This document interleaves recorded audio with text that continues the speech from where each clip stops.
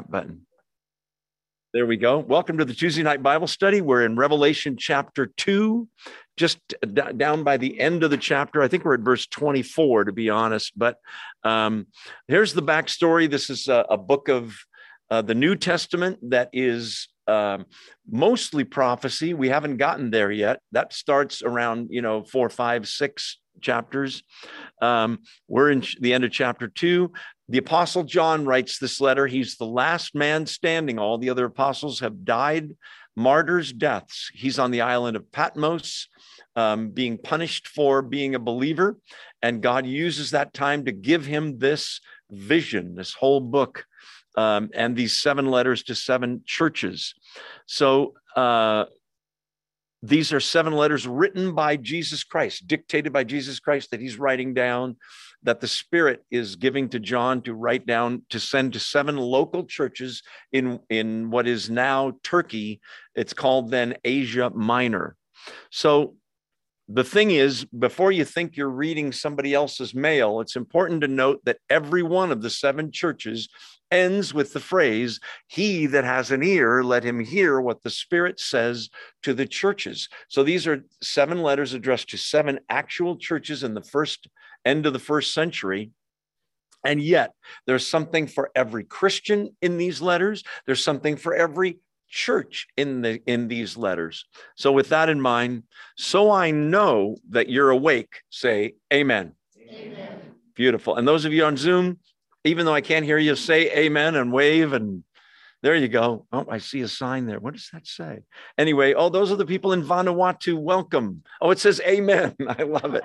Oh, he's got a sign that says amen. I love that. I love it. That's our dear friend Claire back there. Okay, Revelation chapter 2. I'm still laughing about the amen sign. Let's start in verse 18.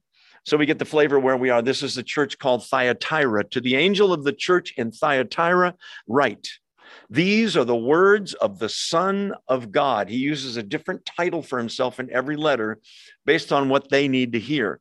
Whose eyes are like blazing fire and whose feet are like burnished bronze.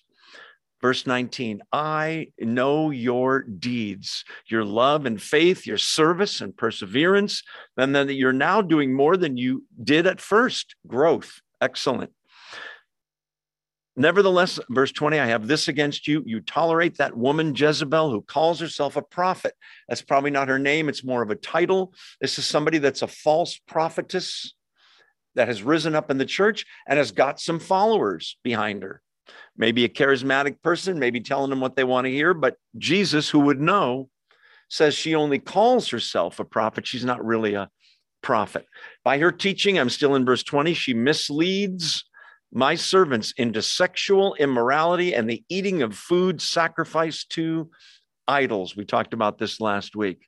I have given her time to repent of her immorality, not immortality, immorality. That's God's grace, but she is unwilling. So I will cast her on a bed of suffering, or a sick bed. And I will make those who commit adultery with her suffer intensely unless they repent of her ways. Verse 23, I will strike her children, that's her followers that are following this false prophet, who should have known better because they're in the church. I will strike them dead. Then all the churches will know that I am he who searches hearts and minds, and I will repay each of you according to your deeds. That's where we left off. Now picking it up in verse 24. Now I say to the rest of you in Thyatira, at that church, in other words, to you who do not hold to her teaching and have not learned Satan's so-called deep secrets, I will not impose any other burden on you except to hold on to what you have until I come. So that's an important thing, probably for most of us, because we haven't fallen victim, hopefully, to a false prophet or prophetess or bad teaching somewhere. That's what he's saying to the rest. So these are the faithful ones in Thyatira church who don't hold to her teaching. They knew the real so well that when they heard the counterfeit, they understood it immediately as counterfeit. We say that again and again in this Bible study, but it bears repeating. A friend of my wife and I, named Martha, worked for years at Bank of America, and her job was counting money. Eventually, they had machines do it, but even so, they trained her and the others who did this job regularly, and they never looked at counterfeit bills. You would think in a class, now see why this is a counterfeit? They just concentrated on showing them the real $100 bills and 20s and 5s and $500 bills, to the point that she said she could feel fake before she even looked at it. If Hillary Clinton's picture is on the bill, it's probably not real. But anyway, so we need as Christians to know what we believe and why we believe it in the Word, so that if somebody teaches false doctrine, we'll know immediately, recognize it as counterfeit. That's what he's telling this church. Hold on, verse 24, to 25, to what you have, the doctrines that you've learned from the Apostle Paul and others, from the scriptures they already have. The Bible is still being put together and copied and what have you. Hold on to it. So the question is for you and me, how do we hold on to it? It's not something physical. That's a metaphor, isn't it? The way you hold on to it is to constantly remind yourself. In the Old Testament, there's the Hebrew Shema in Deuteronomy. I think it's chapter 6. Hear, O Israel, the Lord our God, the Lord is one Lord, and you shall worship. And it goes on from there.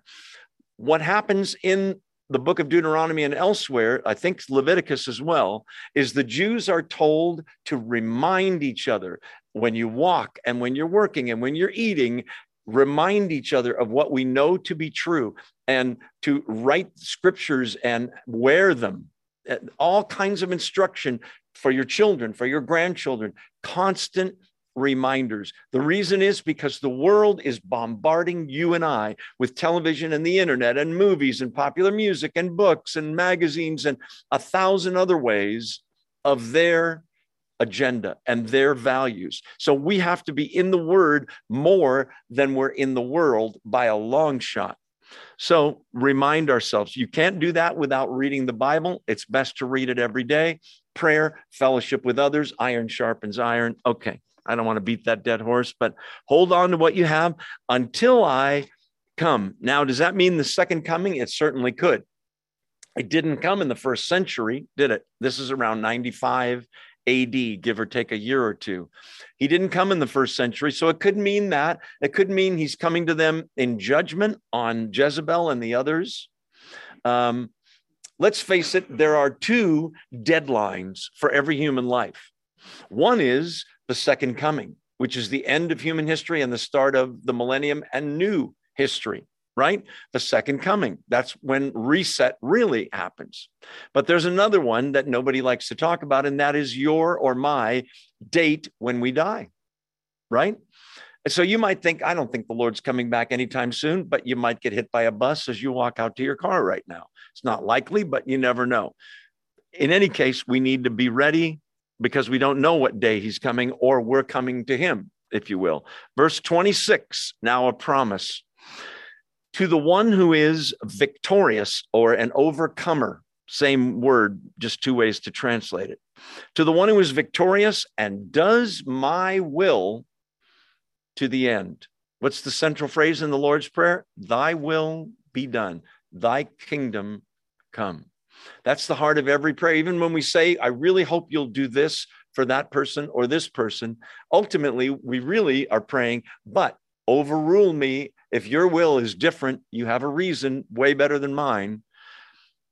Those that do his will are the ones that are victorious. Notice that they do it to the end. Again, the end of the world or the end of their lives. Perseverance, the perseverance of the saints. And to do his will, you have to know his will, right? If I said, do the will of God, and you would say, well, what is the will of God? I'd say, get a Bible out and start reading. Years ago, I can't remember if the title, I think it was How to Know the Will of God, this book. 35, 40 years ago, I read this book. It might not be the title. But anyway, in that book, there was two halves to the book. The first half was God's revealed will. No question, his revealed will. That's what's in the Bible. So if you're praying about, should I try heroin? Should I have an affair? Should I cheat at work? Should I lie to this person? There's no need to worry about whether that's a gray area. It's not. It's in the revealed will of God. Don't lie. Don't commit adultery. And 1,000 other commandments we have, do we not, in the Word? But there are things that are not in the Bible that God must have a will about. For example, I have a job opportunity in Detroit, Michigan, and I have a job opportunity in San Diego. Most of you would choose San Diego. That'd be pretty easy, right? But who knows? It might be God's will for me to go to Detroit for this other job, or to take neither of them. And you can't look which job up in the book of Job, which is Job. But anyway, you can't look that up in the Bible, right? So what do? Flip a coin? No, you just pray. Please show me, God, open doors where you want me, close them where you don't. Please make it obvious to me. I'm a little slow. That's what I always say. Give me wisdom. Let your will be done. And he invariably will, but he might make you wait a little while. In any case, we are to do his will. In a general sense, when Jesus is speaking in the Gospel of John, he says, and this is the will of my Father, this is general, that you believe in the Son whom he has sent. So there's a lot more than that, but that's the basic will of God, isn't it? Those who do his will to the end, he's going to give authority over the nations. That's an amazing thing, isn't it?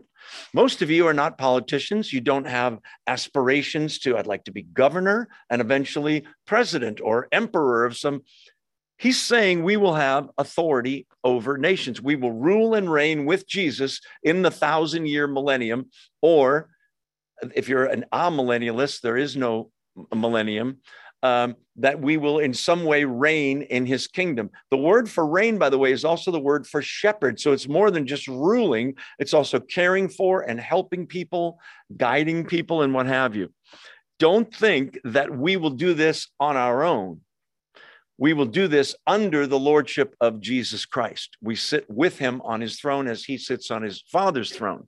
But this is an amazing promise to a small church in an obscure place in Turkey in the 1st century, as it is a weird promise to me and you and all of you, wherever you live, that we will reign with him.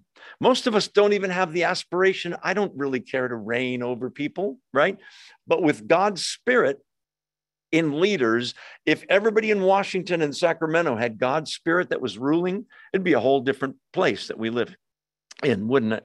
So, the residents of Thyatira are promised that they will reign with him. In Luke 20, Jesus gives an analogy. Do you remember?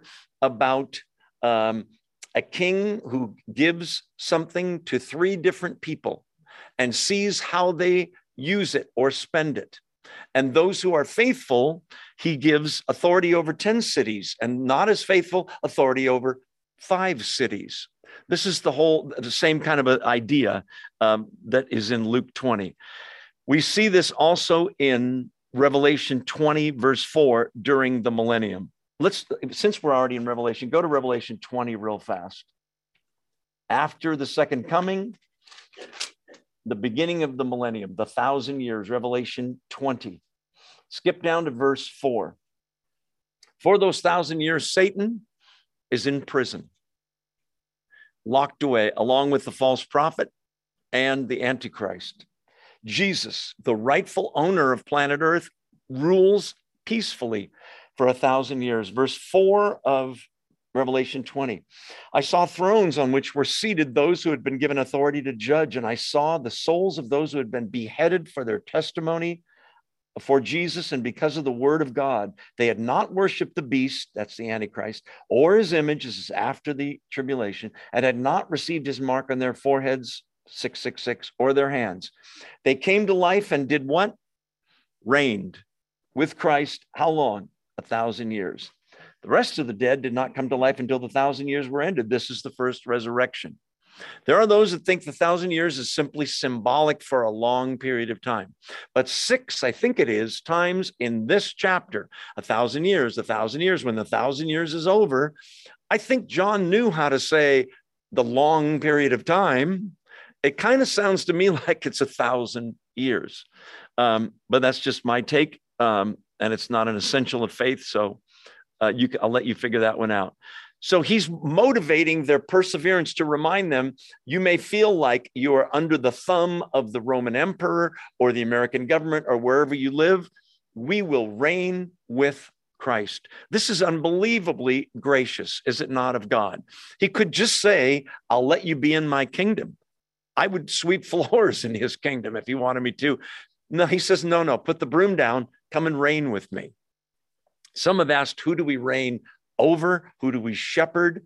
Other believers? It's not really clear. There are unbelievers that go through the tribulation that would go into the 1,000 years. So it certainly would be at least them. Let's keep rolling, shall we?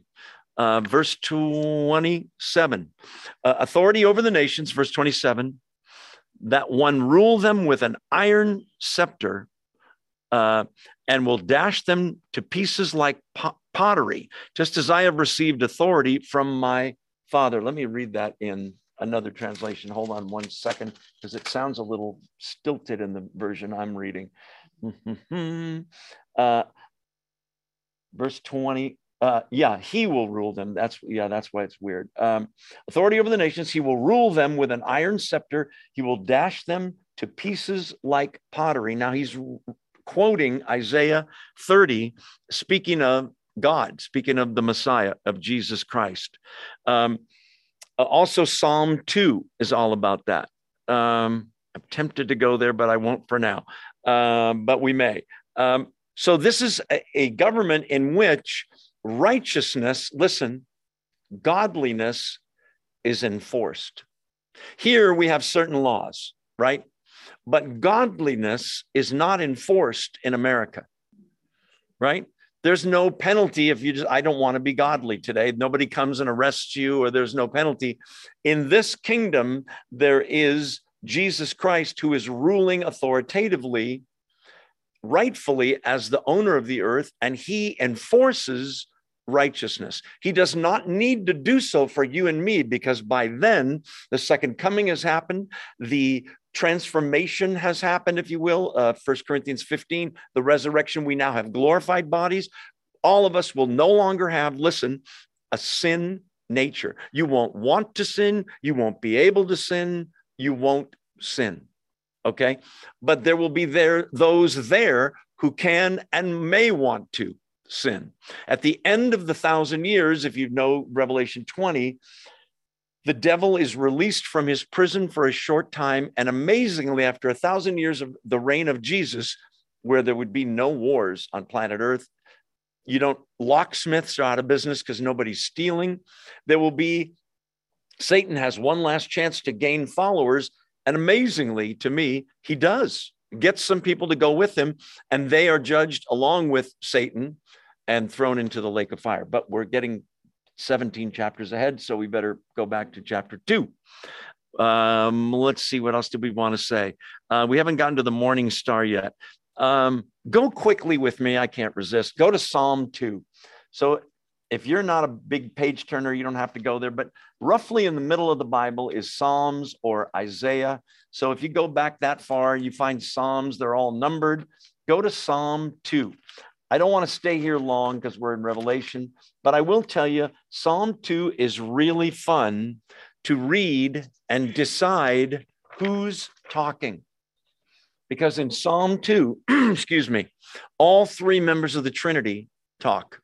God the Father speaks, the Holy Spirit speaks, Jesus the Messiah speaks. It's recognizable if you really look at it. Let's see.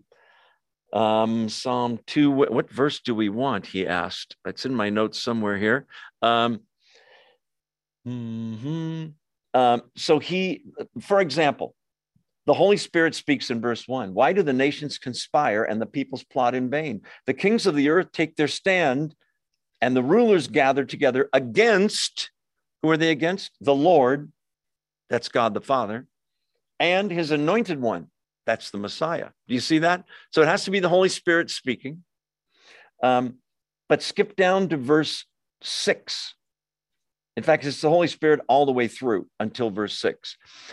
The Father speaks in verse 6, I have installed my King on Zion, my holy hill. That's Jesus that he's installed. It's the Father who installed him. Do you see how the speaker has changed? Jesus speaks in verse 7, I will proclaim the decree of the Lord. He said to me, this is still Jesus talking, you are my son. Do you see? That's not the Spirit. It's not the Father. It's a trip. This whole psalm I've written in my Bible, Holy Spirit, Father, Jesus, Father, everybody that's speaking. Anyway, something to do when you're sitting at the bus stop and you're bored. But go down to verse 9. Verse 8, ask of me, I will make the nations your inheritance. The nations. Why? Because they're his to give. Right now, they're Satan's. Do you know that when Satan tempts Jesus, do you remember? With the 3 temptations, one of them is, if you'll just bow down to me, Jesus, says Satan, I'll give you all the nations of the world, for they are mine to give. Do you notice in that passage, Jesus doesn't say, balderdash, no, they're not, because they are. He's the God, small g, of this world, Satan.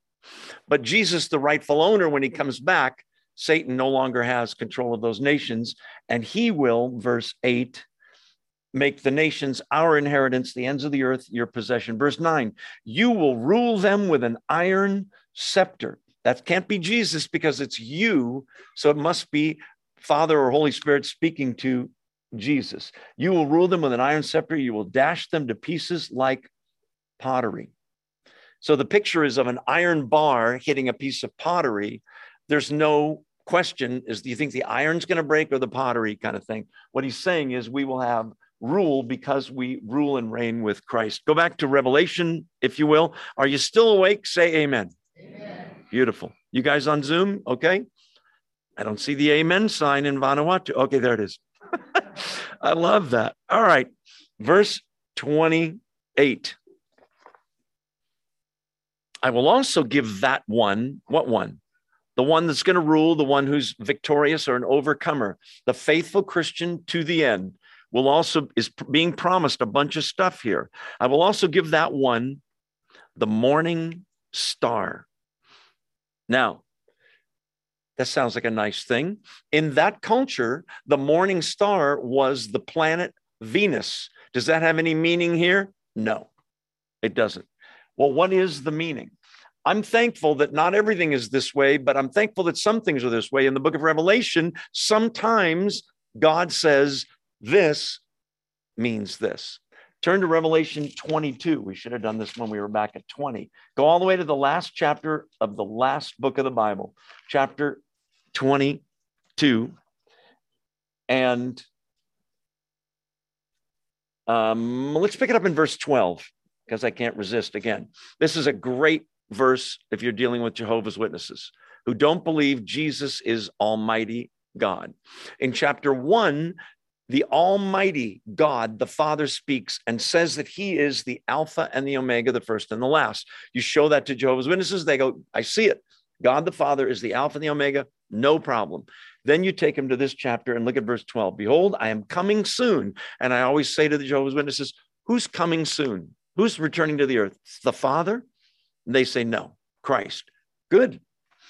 My reward is with me. I'll give to everyone according to what he has done. Is that Jesus? Yes, they say. Verse 13, I am the Alpha and the Omega, the first and the last, the beginning and the end. Who was speaking again? Jesus. Same title as God the Father. So either that's blasphemy and he's evil, or he is God, right? Blessed are those who wash their robes, verse 14, that they may have the right to the tree of life and may go through the gates into the city, the holy city, heaven. Outside are the dogs, those who practice magic arts, the sexually immoral, the murderers, the idolaters, and everyone who loves and practices falsehood. Here it comes. I, Jesus, verse 16, have sent my angel to give this testimony for the churches. I am the root and the offspring of David. Before we get to, we're looking for morning star. Do you see it right after that? But think about that. He says, I'm the root and the offspring. Okay. I'm the root, the beginning, and the fruit, if you will. For example, for me, I have a father. He passed away years ago. His name was Sam. Okay. So he would be the root for me. My offspring would be Stephen and Allison, our two children. Are you with me? This verse strangely says that Jesus is both the root of David, because he created David, and the offspring of David. The human Jesus came down the line of David. He descended from David. I'm the root and the offspring of David, who, by the way, was the great king of Israel. And who else are you, Jesus? The bright morning star. Now I'll go back and read verse 28. He's going to give overcomers the morning star. He's going to give overcomers what? Jesus Christ. You say, well, if they're overcomers, if they're believers, they already have Jesus Christ, don't they? The answer is yes, but in a more full-orbed sense, in a more intimate sense, we will have Jesus than we ever had before. It's almost like being pen pals with someone, and eventually you fly to Europe and meet the person and have fellowship with them. And if it's a person of the opposite sex, let's say you fall in love, and there's a much deeper relationship than Dear Harriet. You're writing letters and she's writing Dear Thomas or whatever. Okay. So that's the morning star. Will be given Jesus in a more full-orbed way because it's the new dawn, the dawn of his rule. And so he's the morning star, the first star of morning. Verse 29 is same as most of the other ones. I mentioned it earlier. Whoever has an ear, that's everybody, right? Let them hear what the Spirit says to the churches. That's a warning to you and I to not treat this like, I don't live in Thyatira. This isn't my church. It might be. It might be that you have allowed a false prophet that you like on TV, the way he preaches or she preaches, and you've allowed that false teaching into your life or even into your church. So everything that's in each of these letters is for each Christian and each church. We all have to examine ourselves and hold fast to that which is true. We already talked about that. It applies to everyone. It applies to the Jezebel types who are false prophets. You better hear. It applies to those who follow those false prophets. It applies to the elders in that church who allowed that false prophet to spread her garbage spiritually in that church. And it applies to the faithful ones as well, to everybody. Chapter 3. Okay, Sardis. Let's read the letter and then we'll talk about it. To the angel of this church in Sardis, write, these are the words of him who holds the 7 spirits of God and the 7 stars. I know your deeds. You have a reputation of being alive, but you are dead. Wake up. Verse 2, strengthen what remains and is about to die, for I have found your deeds incomplete or unfinished is the feeling of the word in Greek, in the sight of my God. Remember, therefore, what you have received and heard, hold it fast and repent. But if you do not wake up, I will come like a thief, and you will not know at what time I will come to you. Yet you have a few people in Sardis who have not soiled their clothes. They will walk with me dressed in white, for they are worthy. The one who is victorious will, like them, be dressed in white. I will never blot out the name of that person from the book of life, but will acknowledge that name before my Father and his angels. Whoever has ears, let them hear what the Spirit says to the churches. Okay. This is an unusual letter. This city of Sardis had seen its best days. It's now the little village of Sart, S-A-R-T.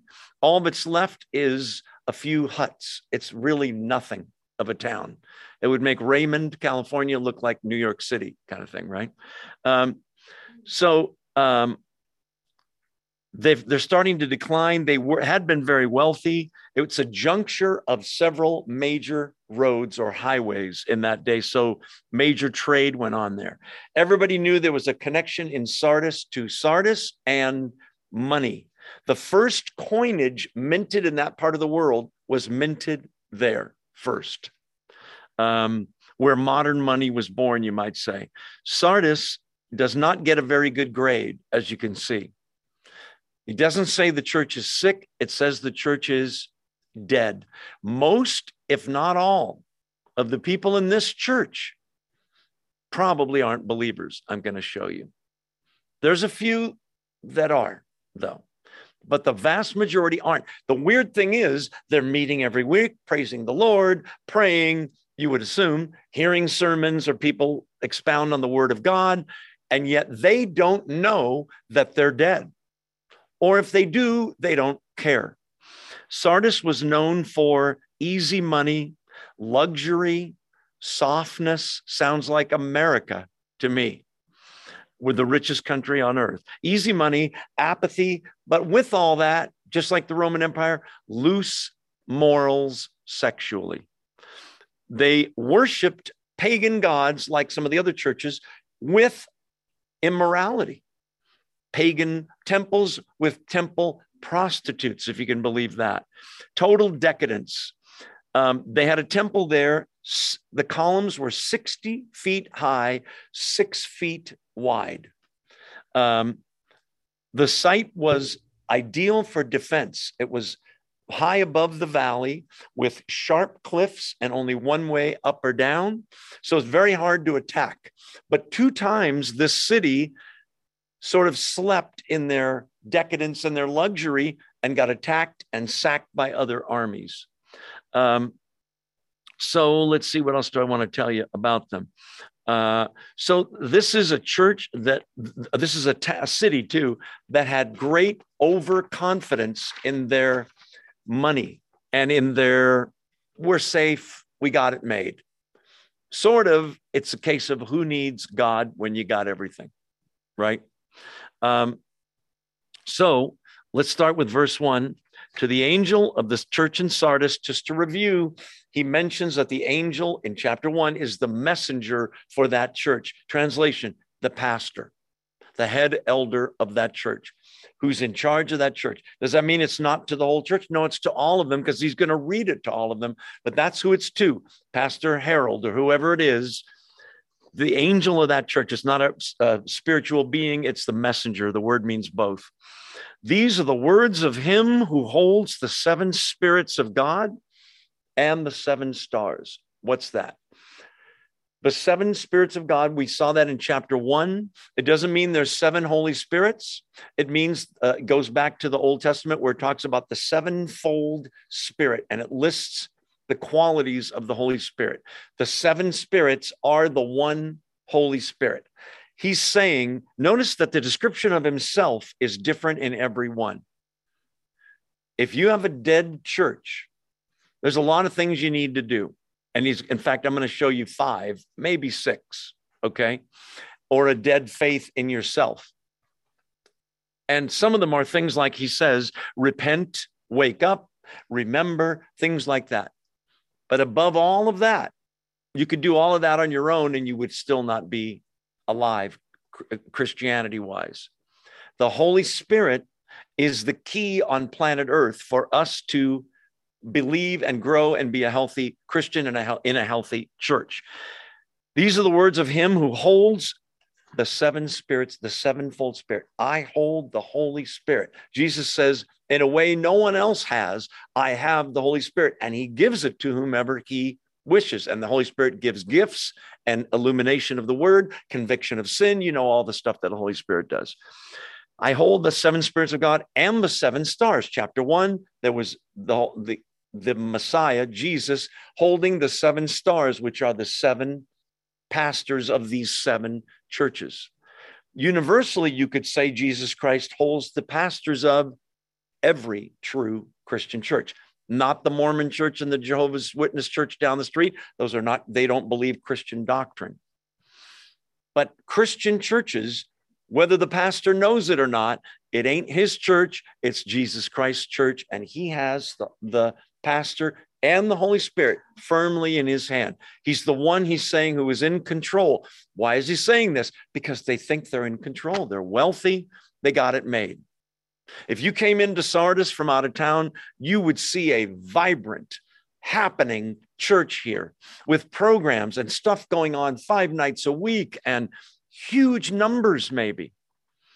And Jesus, who would know, says, dead.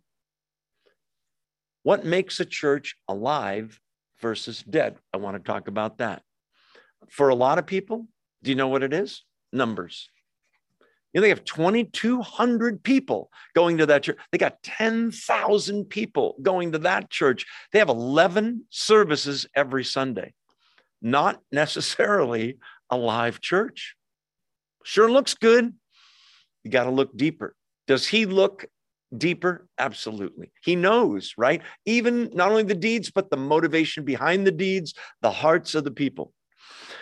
These are the words of holds the 7 spirits of God and the 7 stars. I know your deeds. We keep saying this. I know. He knows. You can hide from me and I can hide from you. We can't hide from God. He knows. I know your deeds.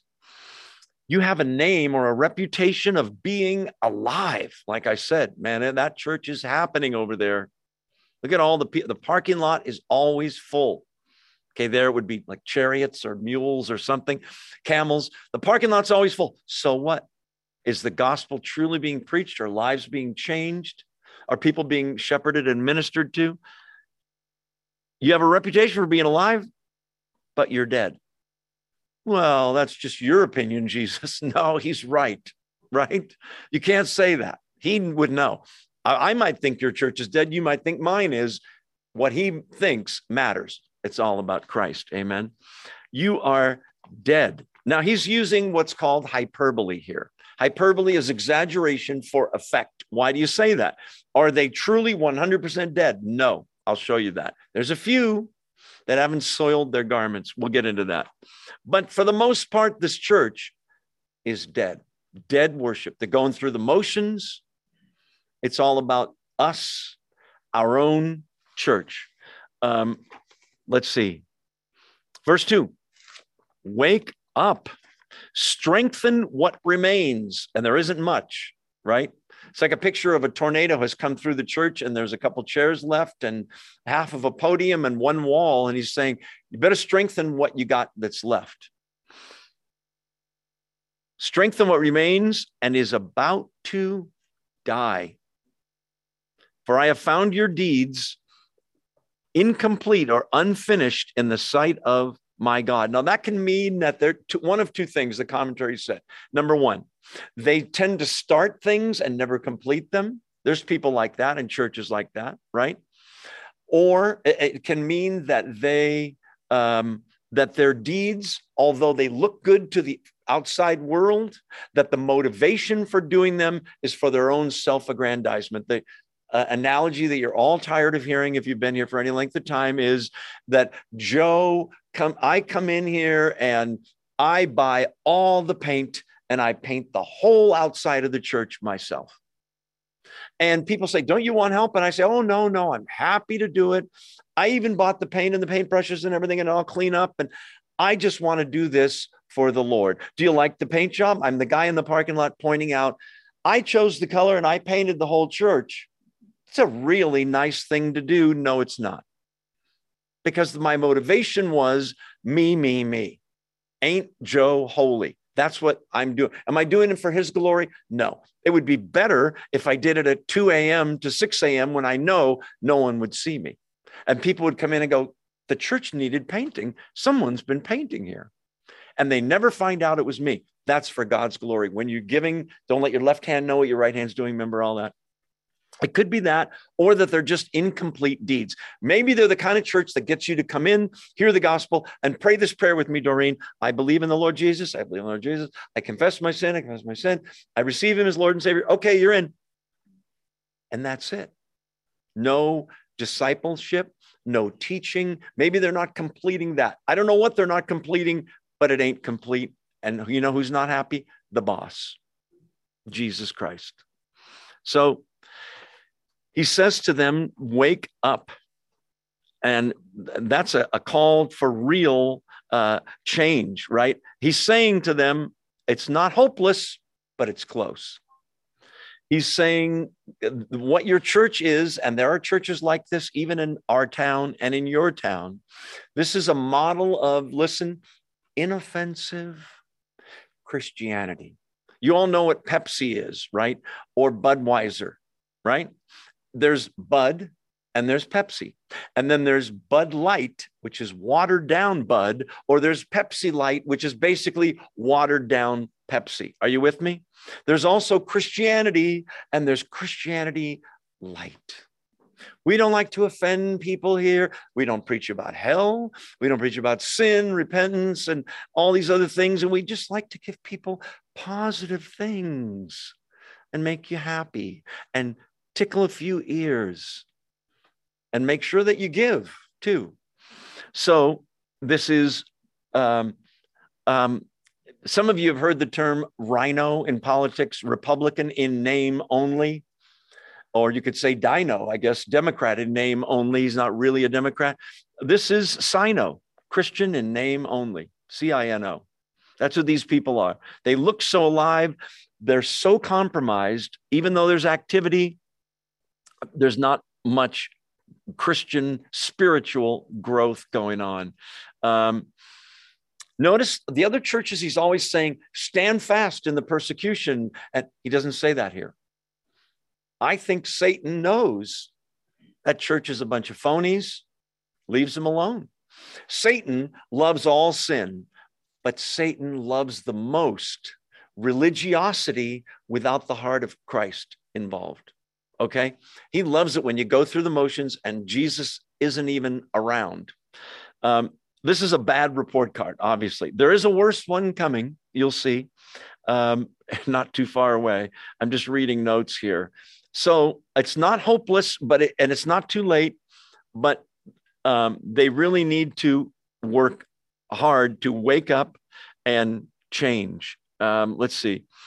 This is the least praise he gives to any church except Laodicea, which comes after this further on in chapter 3. So go back to the text. Wake up. See, he's saying, say amen if I know you're awake. And only 2 people go, amen, in this church, right? Nobody's awake. He says, wake up, strengthen what remains. That gospel knowledge that you have, strengthen it. Get back in the word. Go back to the beginning. It's about to die. I found your deeds unfinished in the sight of my God. Here it comes. Prescription for a dead church. Number 1, wake up and strengthen. Number 2, remember. Remember what you've received and heard. Hold it fast and repent. Now, you could say that's 3 different things. They need to remember. Go back to the beginning. Remember when you've heard the gospel, you were convicted. Yes, I'm a sinner. And you were so joyous that there's forgiveness for sin that doesn't depend on you. It depends on your faith in God who did it in Jesus Christ. Remember that joy. Remember the heart of the gospel. Remember how you used to act, he's saying. What you've received and heard, the gospel, the other scriptures, hold it fast. Hold on tight to it. Have you ever been somewhere where there's a lot of crime? Or, we have, my wife and I have, and you hold your purse, ladies, differently in those places. And you might switch your wallet to your front pocket from the back, and you might kind of, watch out. Remember what you've received and heard, hold it fast, and repent. We said last week, a repentance is a U-turn on the road of life. Absolute change, not only in attitude, it's not just remorse for sin, but it's a change in attitude that results in a change in direction in your life. Recognize that it's sin. Confession means agreeing with God that what you did or said or thought was sin, and then resolve to change your direction in the power of the Holy Spirit. And then a warning in the middle of verse 3, but if you do not wake up, I will come like a thief. How do thieves come? Unexpectedly, suddenly, right? Thieves don't call and leave you a message. Thursday, 8:30, I was thinking of robbing your house. Does that work for you people? Right? They don't do that. it would be nice if they did, right? You'd be waiting for them. If you don't wake up, I will come like a thief, and you will not know at what time I will come to you. This thief thing is going to come back either later tonight or next week. I don't know when. I'm going to tie it into something else. I don't want to tell you now. Most of you, when you hear thief, think what? Second coming, Jesus Christ. I'm coming like a thief in the night, right? But there are verses in the Bible that say, I'll just hint now, that you who are true believers will not be caught unaware. You will not be surprised. The ones that aren't ready are the ones that go, oh no, he's here. Oh no. It's time for our 2-minute break to stretch our aging bodies. Those of you that are here, make sure you say hello to someone that you don't know. Those of you on Zoom, hang tight. 2 minutes. I'm going to turn my screen off. I'll be right back. Don't go away. There we go. Welcome back. Find your seats. Those of you that are here, let's see, what did I do with my notes? All right. So we're in chapter 3, and we're right around verse 3. 3. Oh, yeah, we're beyond that, aren't we? No, we're not. No, we're still in 3. Chapter 3, verse 3. Remember, therefore, what you've received and heard, hold it fast, repent. If you don't wake up, he's going to come like a thief, implying what? Judgment. I'll come like a thief, and you will not know at what time I will come to you. Why that's in there is because if they knew it was in 3 years, 4 months, and 9 days, what would they do? They'd wait till it was a few days out, and then they'd repent, which never works, right? There's a reason that the Bible says no man knows the day or the hour. I'm glad for that, because if you knew it was 2038 is the year, September something, people would wait till then to repent. And in the meantime, they might die suddenly and never get the chance. So be ready at any time. Don't wait, right? Okay. Let's see. We're back. And we're in verse 4 of chapter 3. Yet, this is the reason I said it's not totally dead, but just about. Yet you have a few people in Sardis who have not soiled their clothes. They will walk with me dressed in white, for they are worthy. Now, he's not talking about the clothes per se. Oh, it looks like there's treats. Nice. This Bible study, Jeannie and others bring treats. No, that's fine. I'm fat enough. Bring treats. And we're all going to weigh 100 pounds more by the time Revelation's done. But in any case, that's very nice of Jeannie. Let's see. What's he talking about here with these clothes? Okay. First of all, there's a faithful remnant God always maintains. Always. Whether it was Israel in the Old Testament, when they were apostate, when they were worshiping idols, there was always a faithful remnant. God never doesn't have a witness on the earth. The same is true for Christianity on planet Earth. So there's a few good among the many bad. Pergamos and Thyatira, there was a few bad among the good. Remember Jezebel and her followers? It's the opposite here. This is not a great church at all. Okay, so Sardis is known for trading, listen, woolen goods, okay, and especially dyed clothing. So they know the clothing thing. I've told you this before if you've been in this Bible study for any length of time, and we're going to dive in a little bit to this idea again so that when you see it elsewhere in the Bible, you'll understand it. Listen, nakedness in the Bible is symbolic of one's spiritual condition being not good. Okay? Adam and Eve sin in the Garden of Eden, and immediately they know that they are naked. They were naked before and they weren't ashamed, it says. They instantly do what? Cover up, right? Fig leaves, got to cover my nakedness. In the Bible, clothing and nakedness are symbolic of metaphors for one's, listen, spiritual condition. Okay. So with that in mind, clothing is one's spiritual condition. If you've got soiled or dirty clothes, that's your spiritual condition that is not good. Naked is the person that realizes, oh no, spiritually, I am bankrupt. Blessed are the poor in spirit. Okay, Matthew 5. But there are those who are clothed and they think, okay, I'm okay now. Adam and Eve, fig leaves, temporary covering, right? What does God do in Genesis 3? Calls out to them. Where are you? He knows. But he can't find them. He's got GPS. He knows right where they are. They're hiding not only from him, they're suddenly, Adam and Eve, a married couple, are hiding from one another. Nakedness, got to cover up, got to hide from God.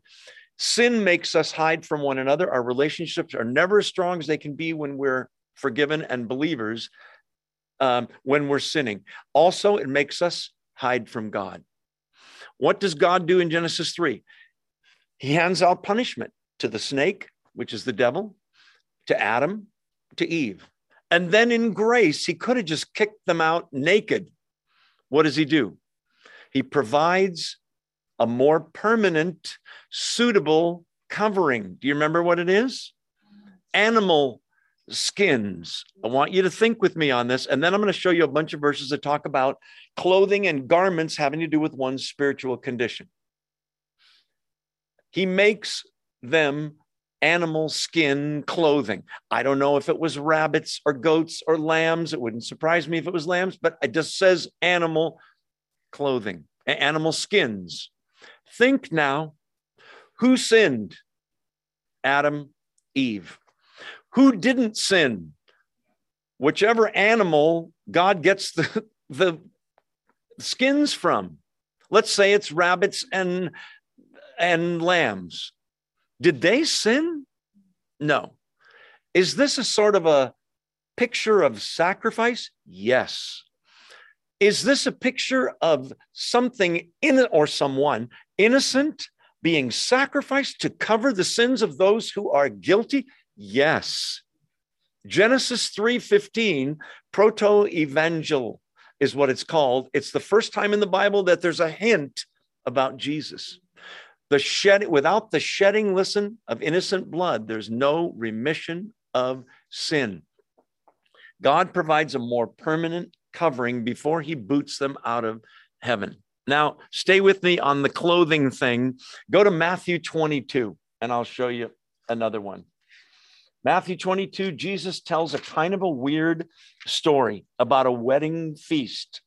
Matthew 22, and we're in verse 11. At least I think we are.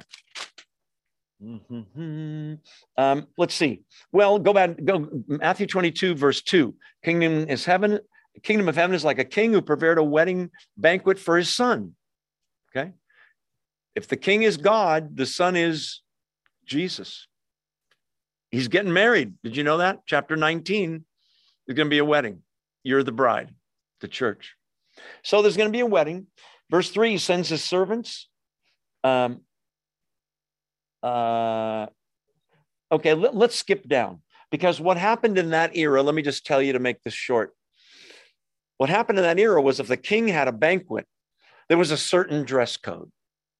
You can't come in your cut-off jean shorts and dirty sandals and shirt with a stain right here.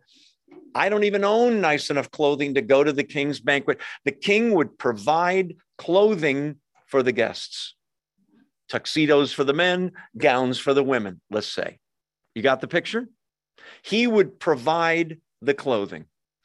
Now skip down to verse 11. But when the king came in to see the guests, he noticed a man who was there not wearing wedding clothes, the clothes he had provided. All the men are in tuxes. They don't own tuxes. They got them from the king. The women didn't own those fancy gowns. They got them from the king. Keep in the back of your mind, clothing is a metaphor for one's spiritual condition. Are you with me? Say amen. Amen. Pretty quiet. Okay. Friend, he asked, verse 12, how did you get in here without wedding clothes? The man was speechless. Then the king told the attendants, tie him hand and foot and throw him outside into the darkness where there will be weeping and gnashing of teeth. This is the description of hell. You say, whoa, wait a minute. All the guy did was violate the dress code. No, much more than that. He was not supposed to be there. He had no business being there. He said to himself, I don't need no stinking tuxedo from this king. My clothes are good enough. My righteousness is good enough. My good deeds outweigh my bad deeds.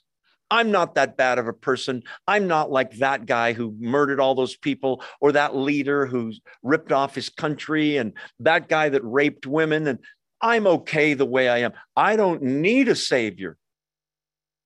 That's why he's kicked out. It has nothing to do with the dress code. Unless you realize the dress code is his spiritual condition, he doesn't belong there. Our robes of righteousness, which are white for purity, come totally from his righteousness, not ours. We're saved by faith in him, not by works. Okay, I'm staying with the metaphor here because there's others. Go to Revelation, go back to Revelation. You remember where that is, right? Go to Revelation chapter 7 with me now, verses 9 to 14. We'll try to do this quickly. Revelation 7, verse 9.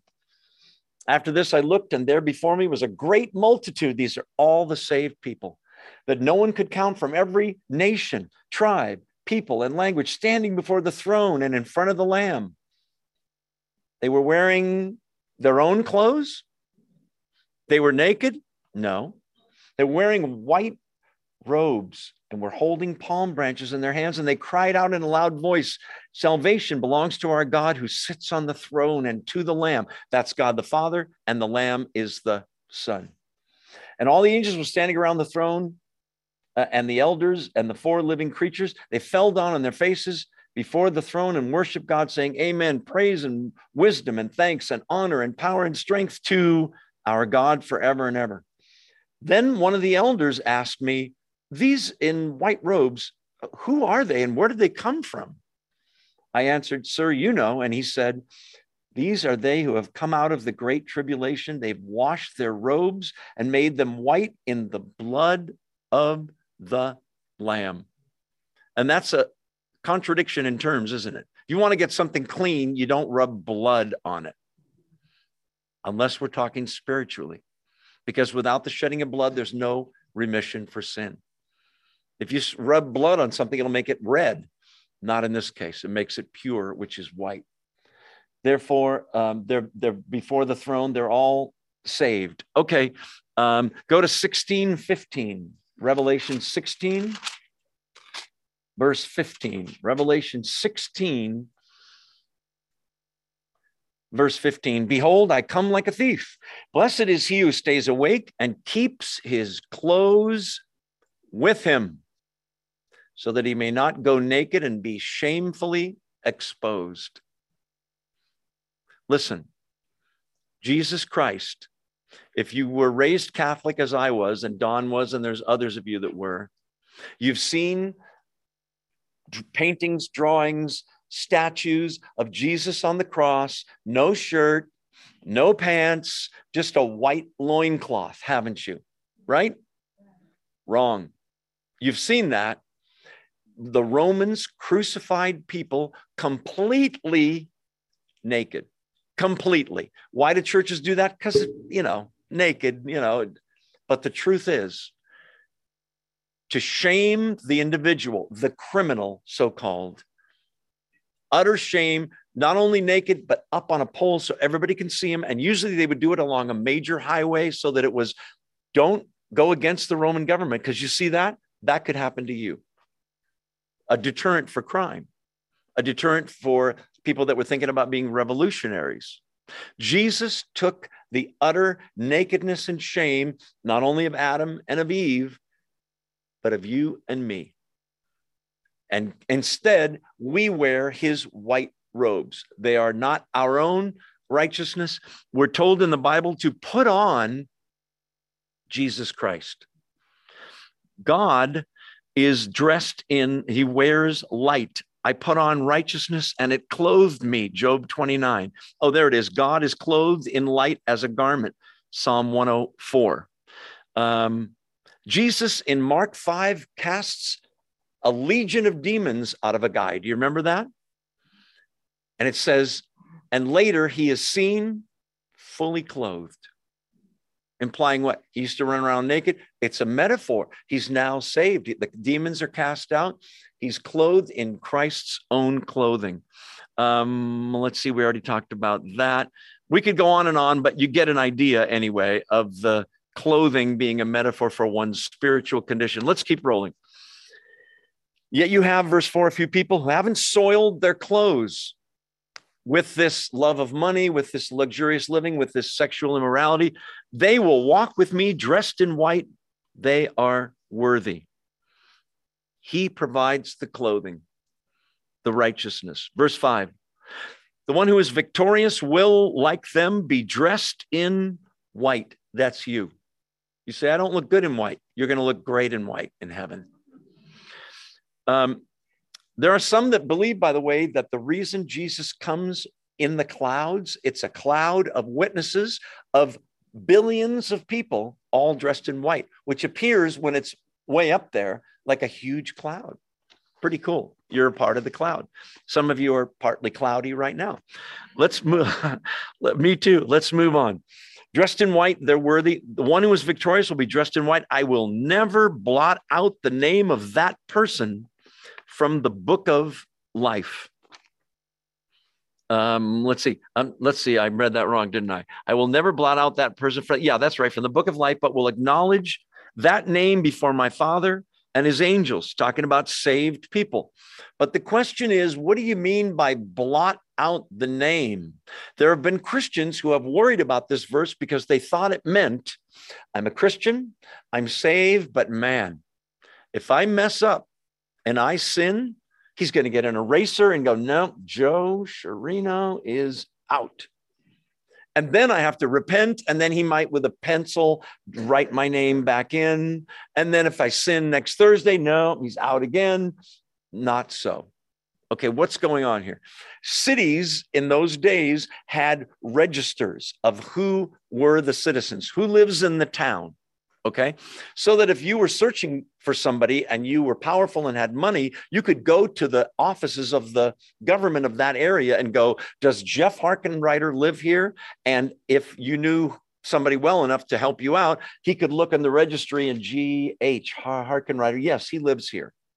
If Jeff, this is in a secular sense, not Christian, if Jeff, God forbid, passed away, they would take his name out of the registry because the registry was only for living residents, unlike the US where you can vote even when you're dead.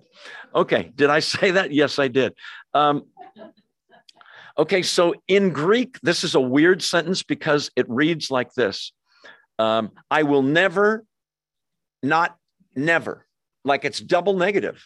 You know, I ain't got no bananas, means you have bananas. It's a double negative for emphasis. I will never, never, ever blot that person's name out of the book of life. There are those that believe that, and we're going to look at the books that God keeps. And there are several, by the way, not just this one. There's the book of life, which a lot of scholars believe God keeps in heaven. Okay, listen. Of every human being that is currently alive physically. With me so far? Okay. Right now it's 8 billion-ish, right? Give or take. I haven't counted lately.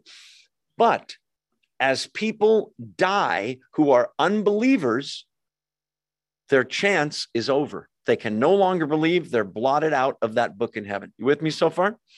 Yes, Joe, but what about believers? Whether they're alive or whether they pass away, their name is never blotted out. But wait, it's the book of life, and they did die. They died physically, absent from the body, present with the Lord. They're more alive the second they died than they were when they were alive in the flesh. With me so far? Okay, so to blot out one's name, Exodus, 32, 32, and 33 describes this situation. It involves somebody passing on. in a city registry kind of thing. Originally, it meant just to die. Yeah, we already talked about that. Luke 10, Jesus sends the apostles out. Do you remember? And they come back and report to him. It was awesome. What do you mean? Even the spirits were subject to us. Remember, because of the power he gave them, we healed people. It was awesome. We were witnessing and people were believing. And the spirits, we were able to command the spirits. Do you remember what Jesus says in Luke 10? Don't rejoice that the spirits are subject to you. Rejoice, listen, that your names are written in heaven. In pencil, ink, permanent. You're saved. It's an awesome thing. Do you realize that your name, I mean this literally, is written in heaven? Does God keep books because he can't remember? No. He keeps books so that we'll remember and it'll be evident to everybody at judgment. We'll get to that in Revelation 20. Okay, so the recipients can get it. Yeah, so there's no blotting out of a Christian's name, but what he means is that they will be truly dead. And once you die, Hebrews says there's no second chance. It is appointed unto each man, listen, to live and die once, and then the judgment. No reincarnation, no purgatory, which is a Catholic doctrine, which is, Ken was a pretty good Christian, but not great. So he's not going to go to hell, but he's also not ready for heaven because Jesus' sacrifice just is not enough to pay for some of the things he did. So he has to go to purgatory and suffer in the flames for, maybe 9 or 10 months. What did you say? That's right. Patty said, and you can pay his way out. The whole doctrine of purgatory was invented by the Catholics to earn money because they were building incredible big cathedrals all over Europe. And this guy, Johann Tetzel, comes up with a slogan, which is, when the coin in the coffer rings, you're giving to the church, the soul from purgatory springs. Meaning, Uncle Harry died, the poor guy, I think he's in purgatory. If you could give $500, 1-800, cathedral, with your credit card, you might be able to spring Uncle Harry early from purgatory. Is there a purgatory? No. There's heaven, there's hell. There's nothing in between. There's no sort of hell, but not quite, but you get to graduate and forget it. Then the Catholics also invented limbo, which is where babies go. You got me. Anyway, meaningless stuff. Let's move on, shall we? Let's see. Oh, let's talk about Revelation 20. Go back to Revelation 20. You say we were just there, Joe. Why didn't you have us? I'm sorry. Revelation 20. Look at verse 11. Revelation 20:11. Then I saw a great white throne. This is the judgment for unbelievers. A great white throne and him who was seated on it. Earth and sky fled from his presence, and there was no place for them. And I saw the dead, great and small, meaning insignificant people, and kings and billionaires and Bill Gates. And okay, great and small, standing before the throne, and books were opened. Another book was opened, which is the book of life. The dead were judged according to what they had done as recorded in the books. Translation, every single sin they ever committed was recorded and will be discussed, revealed, and judged. That's everything they ever did or said or even thought that was against the will of God. You say, okay, you're making me worry here because I still sin and you don't know about my past. Oh, yes, you don't know about my past. My point is, what about your name? What about my name? And the answer to that is, under sins committed, previously there was 180 pages for me, okay? Now, it's all blank and it says paid for by the blood of Jesus Christ, period. Past, present, future. If you don't think that's good news, you don't understand the gospel. It's an amazing thing. It's not a license to sin. Because he's our Lord and Savior, we want to sin less and less to please him, right? But when we do sin, 1 John 1:9, we confess our sins. He's faithful and just to forgive us our sins, cleanse us from all unrighteousness. So let's see. Yeah, not blotting out believers. We already talked about that. I can't resist one more book reference. Since we're at the back of Revelation, go to Revelation 22. This is a stern warning. It's a warning to the Jehovah's Witnesses. It's a warning to the Mormons. It's a warning to Seventh-day Adventists. It's a warning to Christian Science. What are you saying, Joe? I'm saying this is the Bible. 66 books written by 40 authors over 1,500 years in 3 languages on 3 continents by a bunch of people, most of which didn't know each other. And yet there's one cohesive message, God's message to humanity regarding all things spiritual that we need to know. What's your point? Don't mess with it. Don't subtract anything from it. Don't add anything. Look at verse 18. I warn everyone who hears the words of the prophecy of this book, if anyone adds anything to them, God will add to him the plagues described in this book. And if anyone takes away words away from this book of prophecy, God will take away from him his share in the tree of life and in the holy city, which are described in this book. Don't mess with God's word.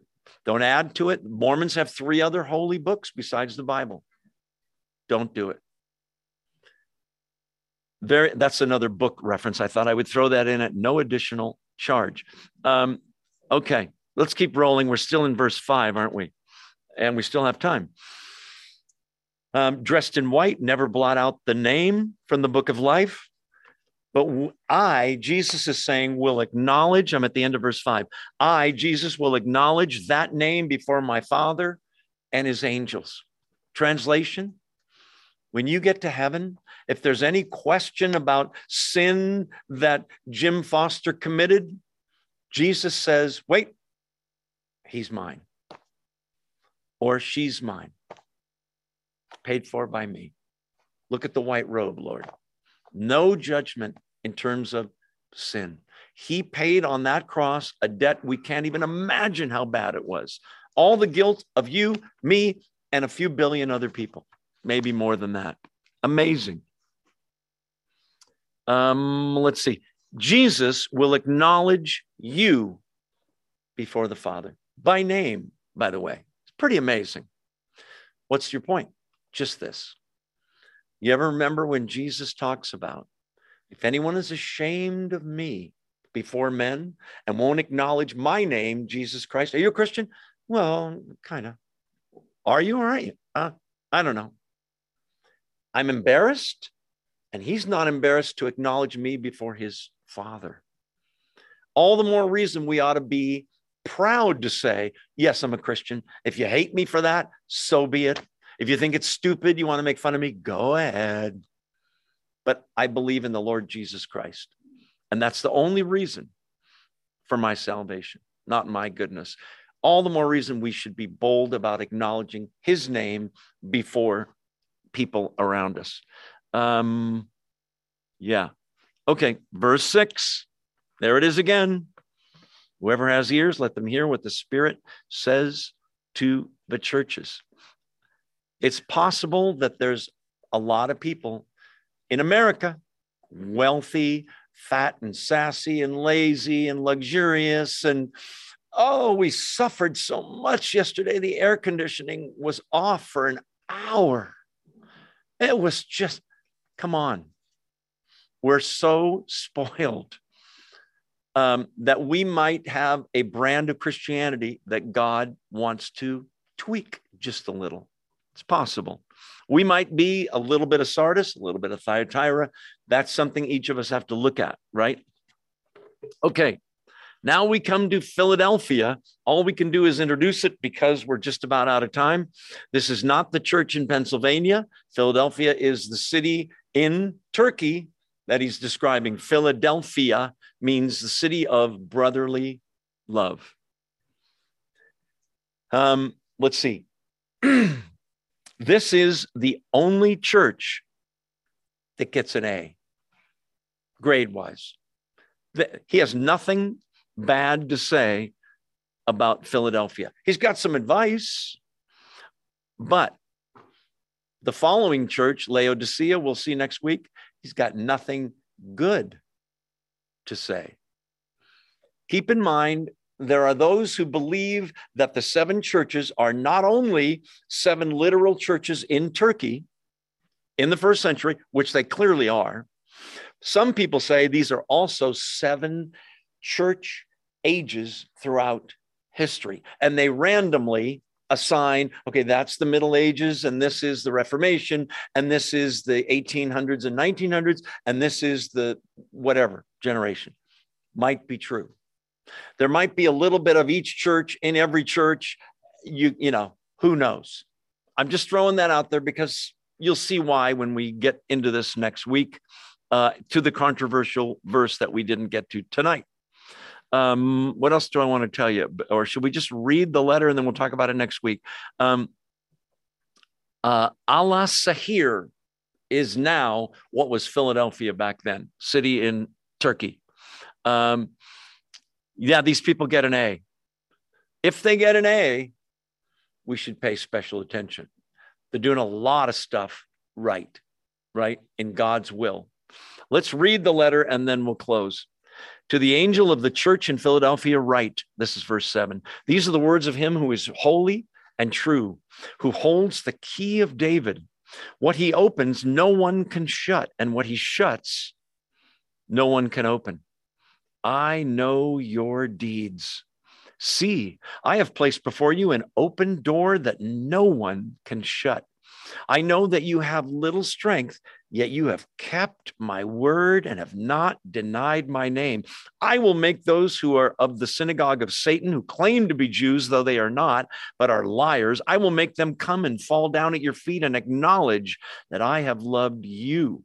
Since you have kept my command to endure patiently, I will also keep you from the hour of trial that's going to come on the whole world to test the inhabitants of the earth.